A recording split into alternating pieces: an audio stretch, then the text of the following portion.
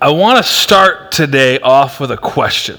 I want to ask you a question, and if you're willing to be vulnerable enough and honest enough, I actually want to encourage you to answer the question by a show of hands, all right?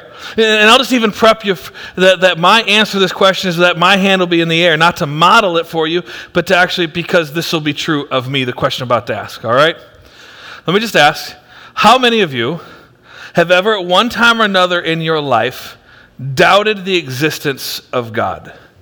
Raise your hand. Now, here's what I'm just leave them up, and I want people to look around, not to catch who is and who isn't, but I want you to see how many hands in church are up. Okay? Love it. Here's how I ask that question. Here's why I love seeing that. See, we tend to have this idea, and I think it comes straight from the evil one. I think that Satan loves to twist truths. He loves to make us think things that aren't real, that aren't true.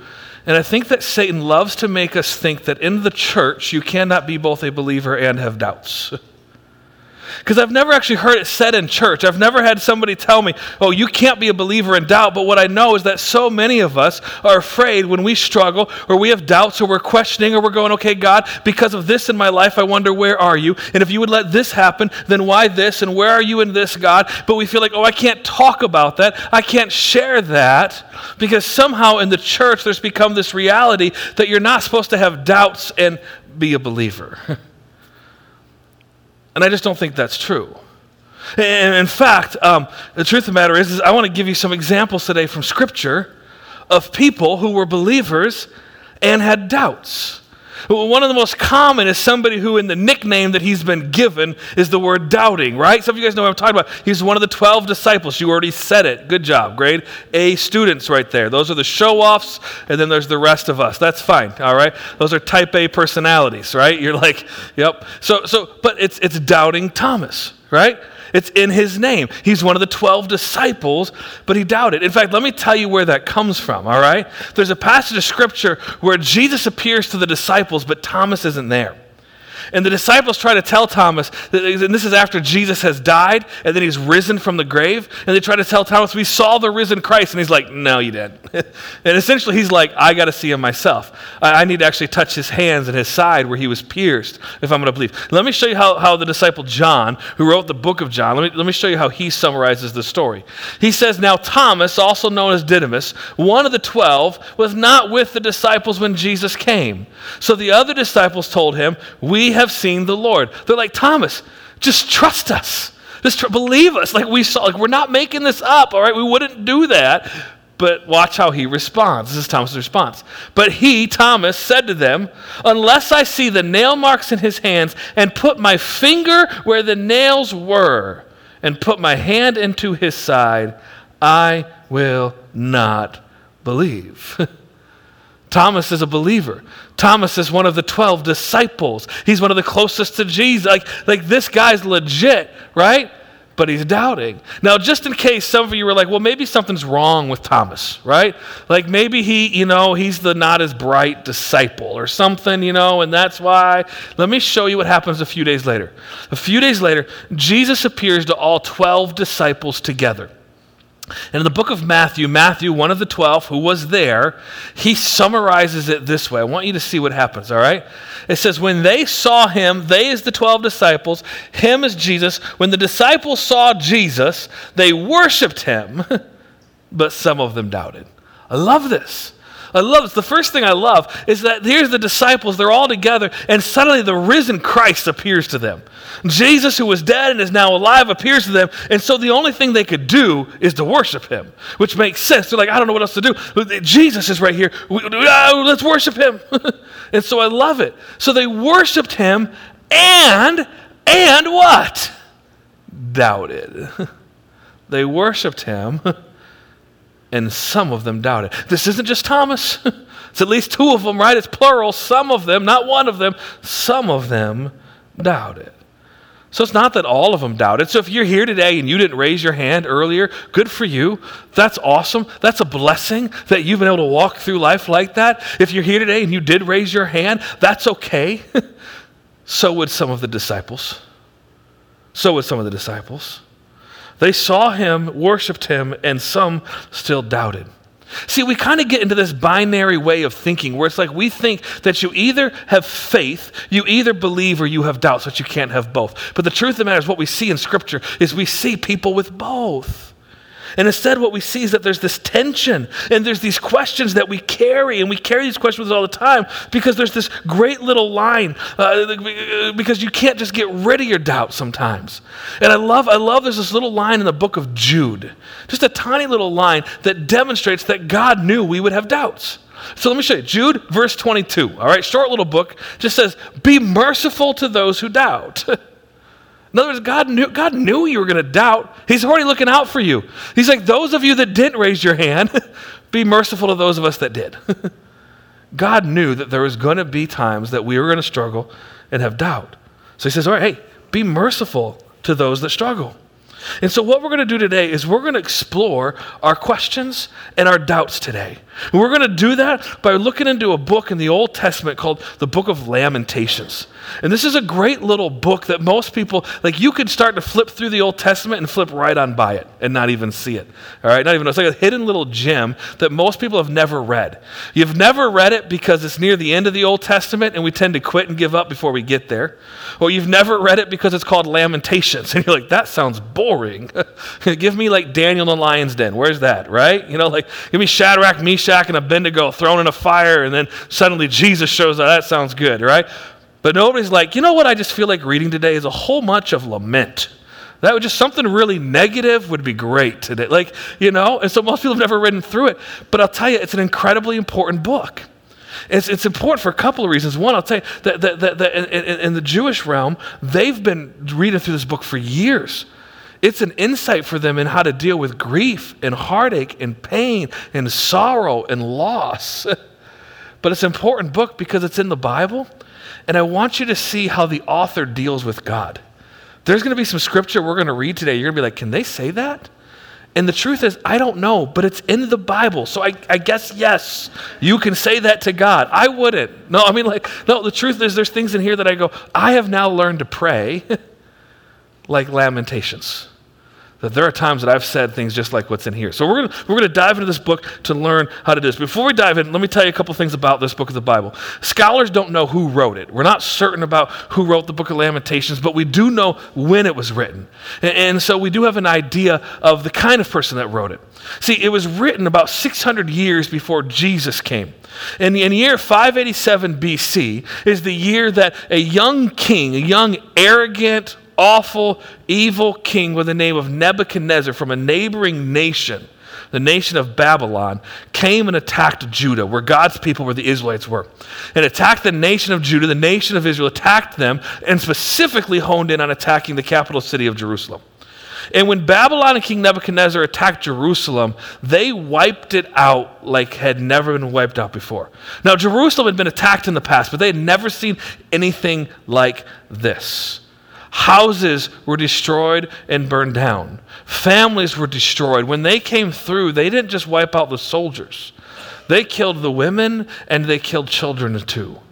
Then they went to the temple that King Solomon had built, the temple that was a sign, a symbol of God's presence. It was believed that literally the presence of God was there in that temple, the place where the relics and the remembrances, the things they brought with them to say, remember when God showed up here? Let's bring that, put that in the temple. Remember when God was here? Everything that solidified their faith, the very thing that said, this is why we believe there's a God who loves us, a God who will rescue us, a God who cares for us. That was the temple. And when Nebuchadnezzar and Babylon came through, they took relics out of the temple, they mocked God, and they burned the temple down. Jerusalem had never seen anything like this. In fact, just to give you an idea of just how they felt, I want you to think about whatever it is that maybe that thing or those things that help you with your faith. Maybe there's a person that you always look to and you're like, they're so strong that when I begin to doubt, I just look to them. Maybe it's just your Bible that you're like, when I begin to struggle and lose it, I'm just so thankful I've got this and I open it up and I read through it. Maybe it's your life change group that you're in and you're like, I don't know what I would do without them. But think about that thing or those things that for you remind you that there's a God who loves you, that there's a God who's a rescuer, that Jesus is your Savior. Take all of those things that are that symbol and that sign of it for you, and now imagine that in one day and in one moment, all of that is wiped out. That's what just happened to Jerusalem.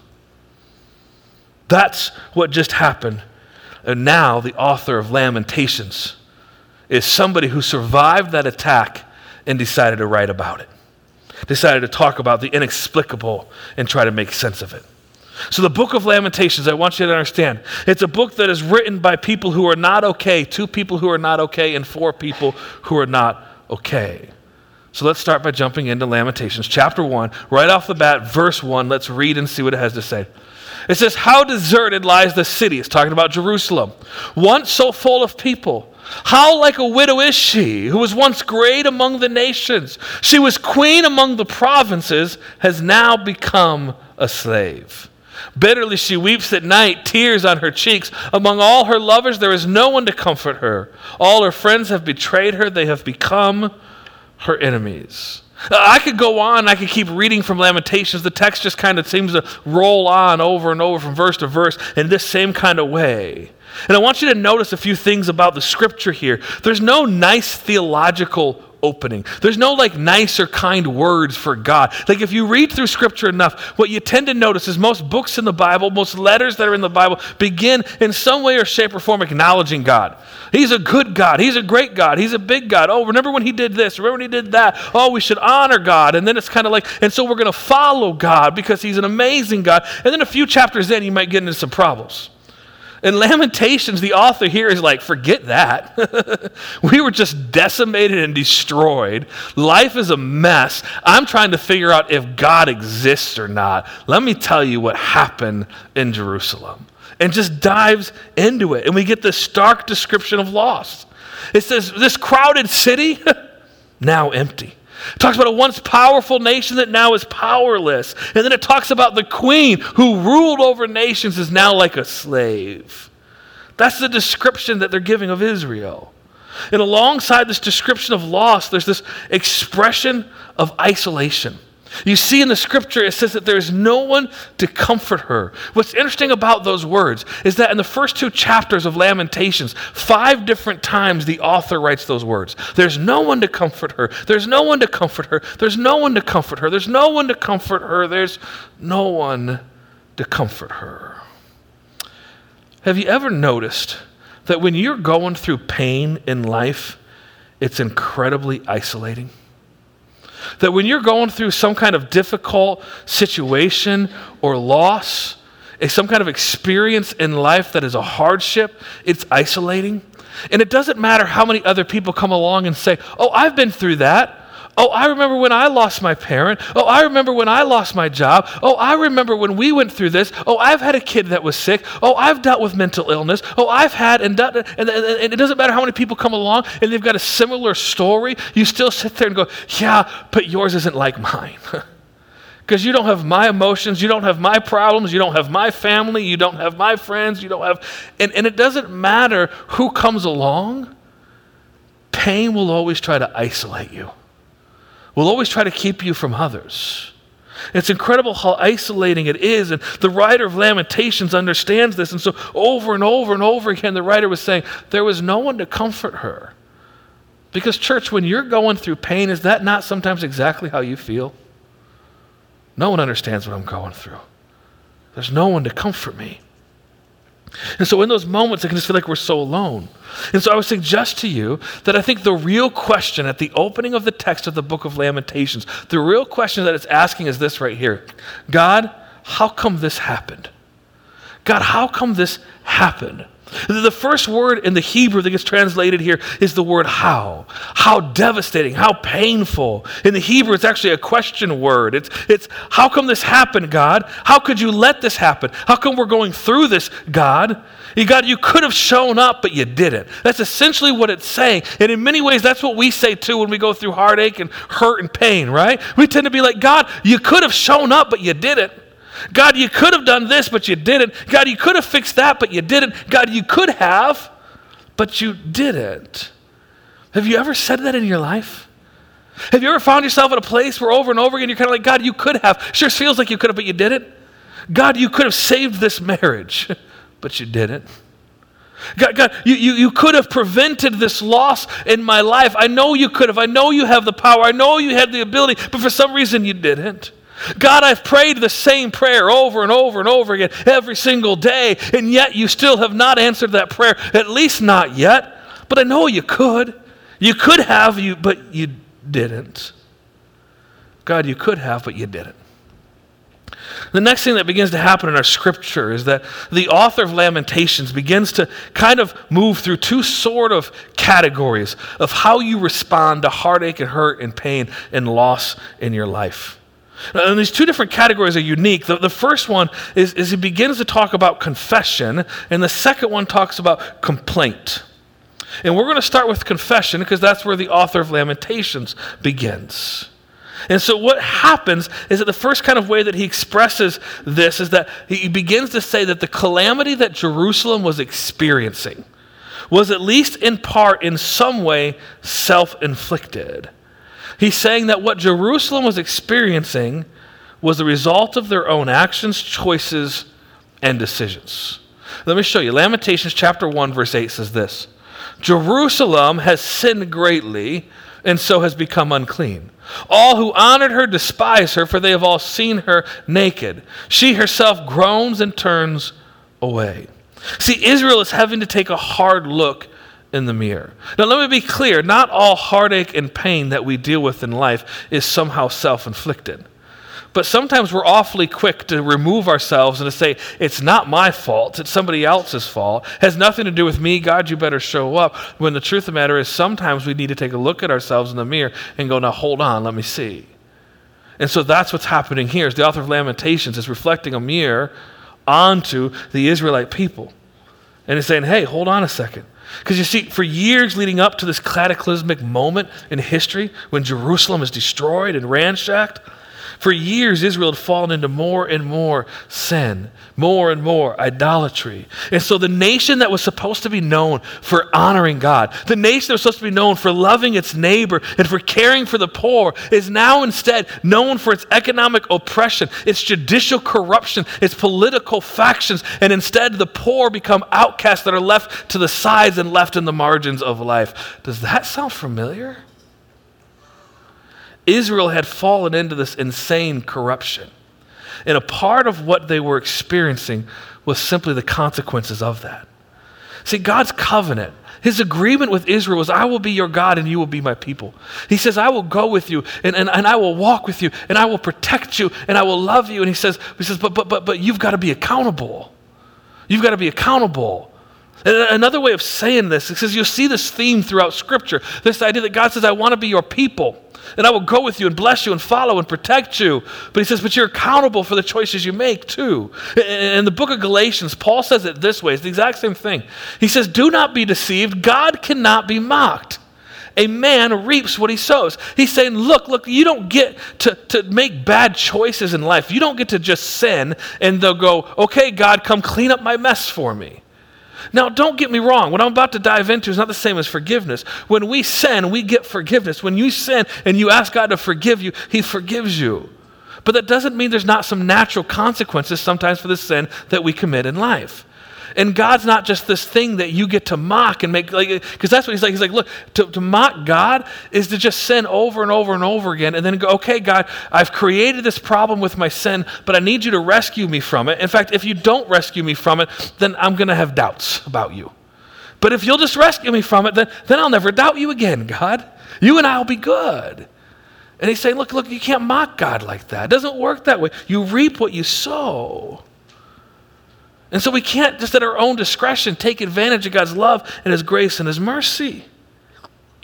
Sometimes we have to look ourselves in the mirror and say, is it possible that a part of this is my fault? And when I go through difficulties, here's what I've learned in life. When I go through difficulties, it is so easy for me to say, well, I know where the problem is. It's out there, right? Like if I've got a problem at work, like let's say that Pastor Evan is driving me nuts, because that makes sense. And he and I are having problems. You know where I first go? My first thought is, well, something's wrong with Evan, right? The problem's it's not with me. It's not me. It couldn't be me. It's got to be him. That tends to be where we all start. When there's a problem, when there's a difficulty, we all look outside of us and go, it's them, it's their problem. What if that's not the case? What if you need to hold a mirror up to yourself and recognize that maybe, just maybe, a part of this is my own fault? In a way, it's like God is saying to us, hey, look, maybe the problem isn't that someone out there is the problem. Maybe the problem isn't the person at work who's bugging you, but the problem is the impatience in your soul. Maybe the problem isn't that marriage is difficult. Oh, it is, but maybe the problem in your marriage is that you're being selfish and you've got an ego. Maybe the problem isn't the attitude of your coworker, but the problem is your attitude. Maybe the problem isn't that parenting is hard. Oh, it is, but the problem is that you're just choosing to not put in the time or the effort or the energy. See, sometimes we need to hold up a mirror to ourselves and recognize that sometimes the situation we're in is because of us. And so God's job is not to swoop in and fix it and let us off the hook. But for many of us, our doubts about God are our way of avoiding accountability. God, if you don't fix this issue that's because of my sin, I'm going to have doubts. And here's what I'll tell you. There are some of you who are here today that you've been walking in sin. You've got some sort of sin issue in your life that you have tried to keep hidden and away from everybody else. You don't let anybody know. You don't let anybody know, but you also haven't sought forgiveness for it. And you keep trying to hide it and hide it and hide it and hide it. You might be embarrassed by it. That's why you don't want anybody else to know about it. But you've been wondering why year after year after year, it feels like your relationship with God is beginning to pull further and further and further and further apart. And church, I want to let you know it's because it's the consequence of you letting sin reign in your life. God says, I want to be right there close to you. Some of you, you've got sin that you have let reign in your life for so long. Let me tell you that you are so close to understanding how much God loves you. You just got to turn that sin over to Him. There is no sin in your life that is so great that God can't forgive it. There is no sin in your life that is so great that God can't walk down a path of helping you say no to it from here on out. There is no sin that is greater than God's forgiveness. There is no evil that is greater than God's righteousness. That does not exist. And so for some of you, the difference between you beginning to understand the presence of God and knowing His love and care for you is as simple as a moment of confession between you and God. To say, God, I want to confess this in my life, and I want to ask you to help me say no to it from here on out. So the writer of Lamentations, though, he doesn't just say that it's about it falls on us. He spends a lot of time on that commentary and holding up that mirror to us, but then he goes on. See, that's only one response, but there's another response in Lamentations, a deeper response, a deeper reaction. Because you see, sometimes the pain that we face in life doesn't make sense. Sometimes the pain that we face in life has no reason. Sometimes you're up against something and it has nothing to do with anything that you've done. And what's interesting in the book of Lamentations is that the first category seems to be all around confession. The second category seems to be all around complaint. Complaint. See, the writer of Lamentations doesn't just say, okay, God, I messed up, but the writer actually begins to accuse God. He says, okay, God, you're not doing your job. God, you're not doing what you're supposed to be doing. God, you're failing. I want you to see some of what the writer of Lamentations writes. In chapter 3, verse 1, look at what he says about this. He says, I am the man who has seen affliction by the rod of the Lord's wrath. I want you to stop for a moment. He's actually saying God's wrath is on me. That's what it seems like he suggested. We're going to talk about this in a moment about whether or not God's wrath can be on you. But this is how it feels to him. It feels like God's wrath must be on him. He says, God, He has driven me away and made me walk in darkness rather than light. Indeed, He, again, that's God, has turned His hand against me again and again all day long. He's actually saying God is trying to hurt me. God is coming against me. This is what the writer of Lamentations is saying. This is the scripture I'm like, gosh, can we say this? Can we pray this? And the truth of the matter is, yes, you can. You can, because there's moments in life where it feels that way, doesn't it? Some of you have been there where it's felt like, okay, God, I don't know where you're at. God, it feels like you're against me. It feels like you're not helping. It feels like everything that could go wrong is going wrong. Where are you? And so I want you to understand from the scripture, when the author says that it's like God's wrath is on him, he's not saying that God's wrath is literally on him. Okay? Because you need to understand that when Jesus died on the cross, he settled all of that. God's wrath will never be on God's people. But what he's saying is that the hardship he's feeling in life is so hard, the loss that he's up against is so great that it feels like this must be what God's wrath would feel like. I don't know what it would feel like, but it's got to be something like this. That's how hard this hurts. That's what he's saying here. Now, I want you to notice that the writer here, he shifts to the first person, and he begins talking about his own experience. He begins talking about his own life. And he begins to say, well, I was there. I saw the affliction. I experienced the pain. Implied in this question is essentially the author is saying, God, where were you? God, where were you? God, where were you when Jerusalem was ransacked? Because I was there.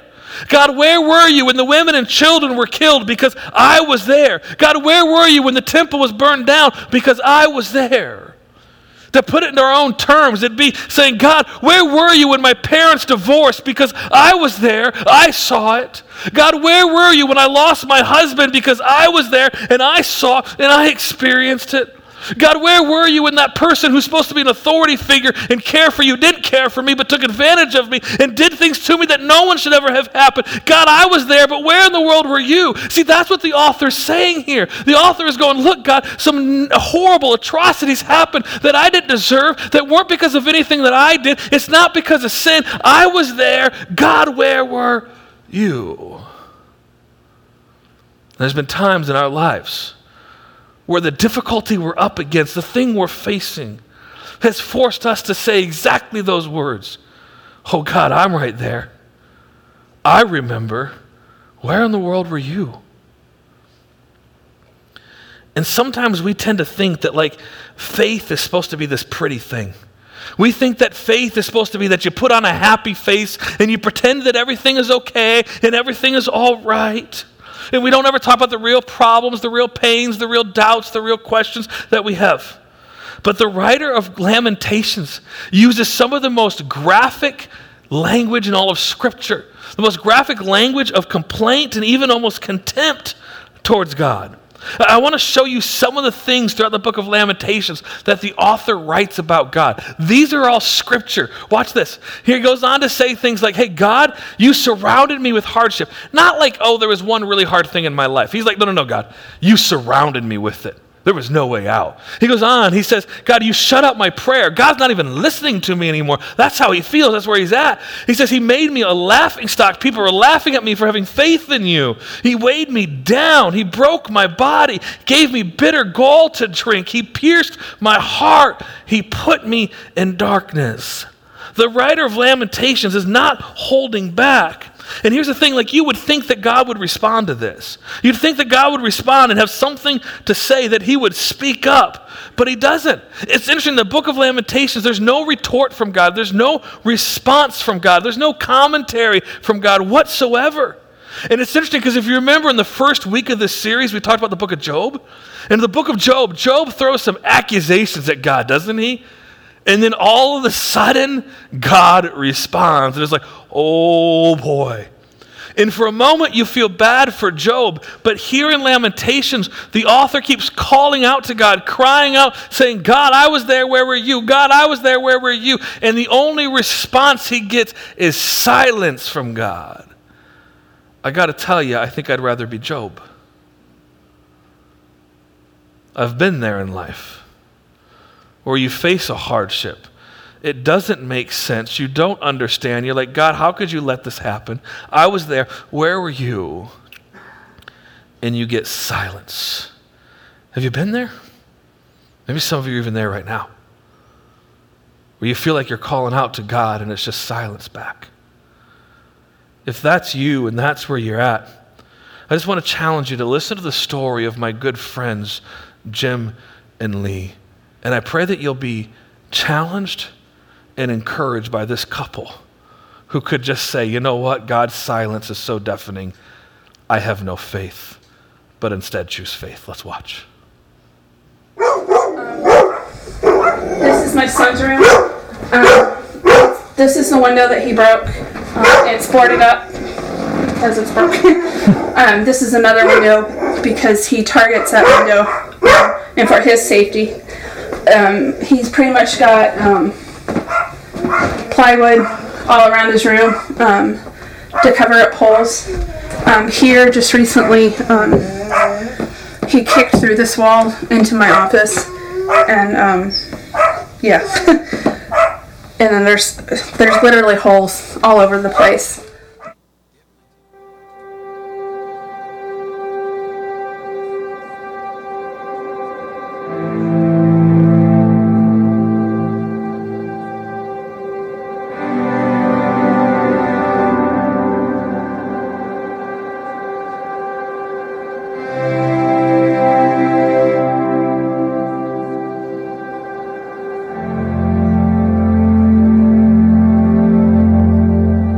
My name is Jim. This is Lee, my wife. We've been attending Faith Church now since 2014. We have 2 children. Our oldest is Major. He's 16 years old. And then we have Jenna, who is 12. Major was born in 2002. He was, when he was, of course, born, it was a difficult pregnancy. At 2, he started with some self-injury. He was diagnosed with bipolar disorder at 5, then ADHD, oppositional defiant disorder, and then autism diagnosis came at around 9-10 years old. And then schizoaffective. Schizoaffective is kind of a combination of schizophrenia and bipolar. Major's diagnosis has changed our family greatly, the dynamics of it. We always have to have at least 2 adults in the home at all times, whether it's myself and my husband, or myself and one of Major's direct care workers. It's kind of a line of defense for me. They help keep me safe because Major, he's 6'2.5", and 235 pounds ish, yeah. And I'm 5'4" on a good day, and I'm the one he targets the most. And by target, talking verbally abusive and physically attacking. Being a father, husband, I always feel my job is to protect my wife, protect my family. And so when he starts getting in one of those rages or gets violent, I automatically put myself in between. I've been physically injured many times. Over here, this is where my son attempted to put my husband through the wall because my husband was trying to protect me, and he went after my husband in an attempt to get to me. Our daughter has to have a safety plan, which she follows. She has a safety plan. She also has a reinforced door, steel kick plates on the door and the door jamb. Because he has tried to get to her before, he's actually broken doors trying to get to her. 3 doors, I think. Yeah, we've gone through about 3 doors now. Worst case scenario, her safety plan is if he starts to get upset, she goes out her bedroom window, and we have neighbors that are what we call a safe house that she will run to. And here we have to have all of our cabinets locked up. Chemicals are locked up, meds are locked up. It's pretty much Fort Knox in this area. All medications are locked up. All cords, for the majority of them, are locked up because he recently had 2 suicide attempts.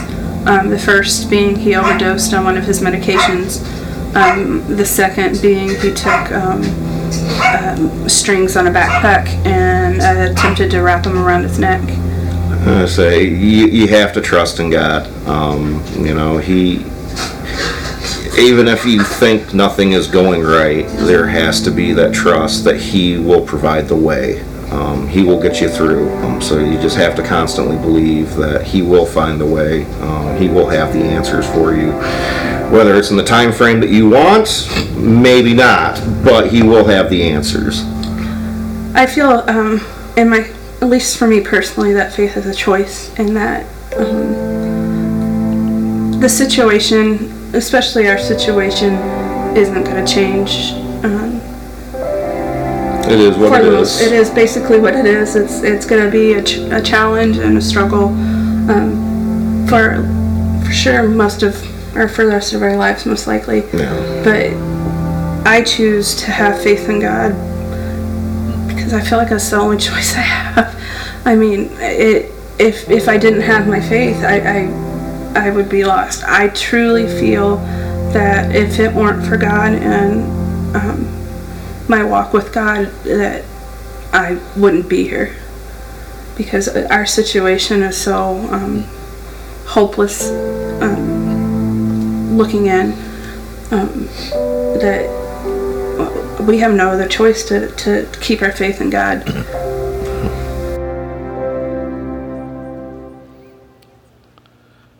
These are the moments as a pastor that I wish I had the answers. I wish I could explain to them, this is why you're going through that, or this is why God would allow that, or let me try to show you, here's where God's at work.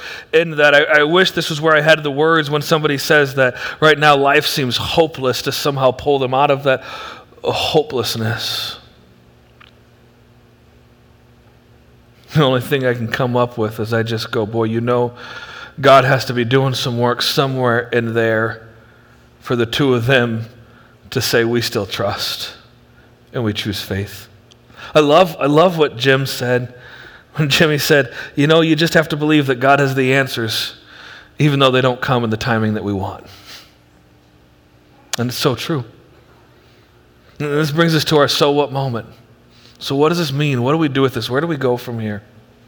Well, at some point in all of our lives, we're going to hit a moment where there's no longer that middle ground, where we're going to have to choose what is faith and what isn't faith. For a long time, I used to think that faith was this nice, warm, fuzzy feeling, that faith was this really good thing, yep, I have faith in Jesus, and I could tell people all the time, I've got faith in Jesus. But what I've begun to learn over and over again in time, as I've gotten older, is that faith isn't just some kind of an answer. But the truth of the matter is faith is exactly what you heard Lee said. She said, I have to choose to have faith.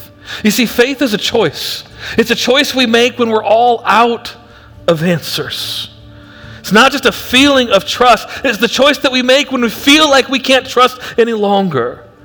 The book of Lamentations, let me tell you, church, it begins with questions, it ends with questions, and I promise every one of you, if you came in today, we're not going to answer all your questions. You're going to leave and you're going to still have some questions. But in the middle of the book of Lamentations, the author begins to use these haunting words about choice. The author realizes there's no more middle ground, that they're going to have to decide what to choose to put their faith in or not in the midst of their difficulty. I want to show you their words here. The author says, I remember my affliction and my wandering, the bitterness and the gall. I will remember them, and my soul is downcast within me. Yet this I call to mind, and therefore I have hope. So what brings us hope? How does the author of Lamentations find hope? It says, because of the Lord's great love.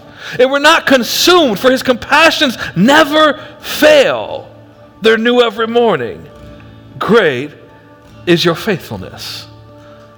He's talking to God when he says this, when he writes this. He says, great, God, great is your faithfulness. You see, faith is not about forgetting about the past. It's not about ignoring the hardship. What he's saying is look, faith is acknowledging those things. And then when you're in the midst of them, faith is about what you call to mind.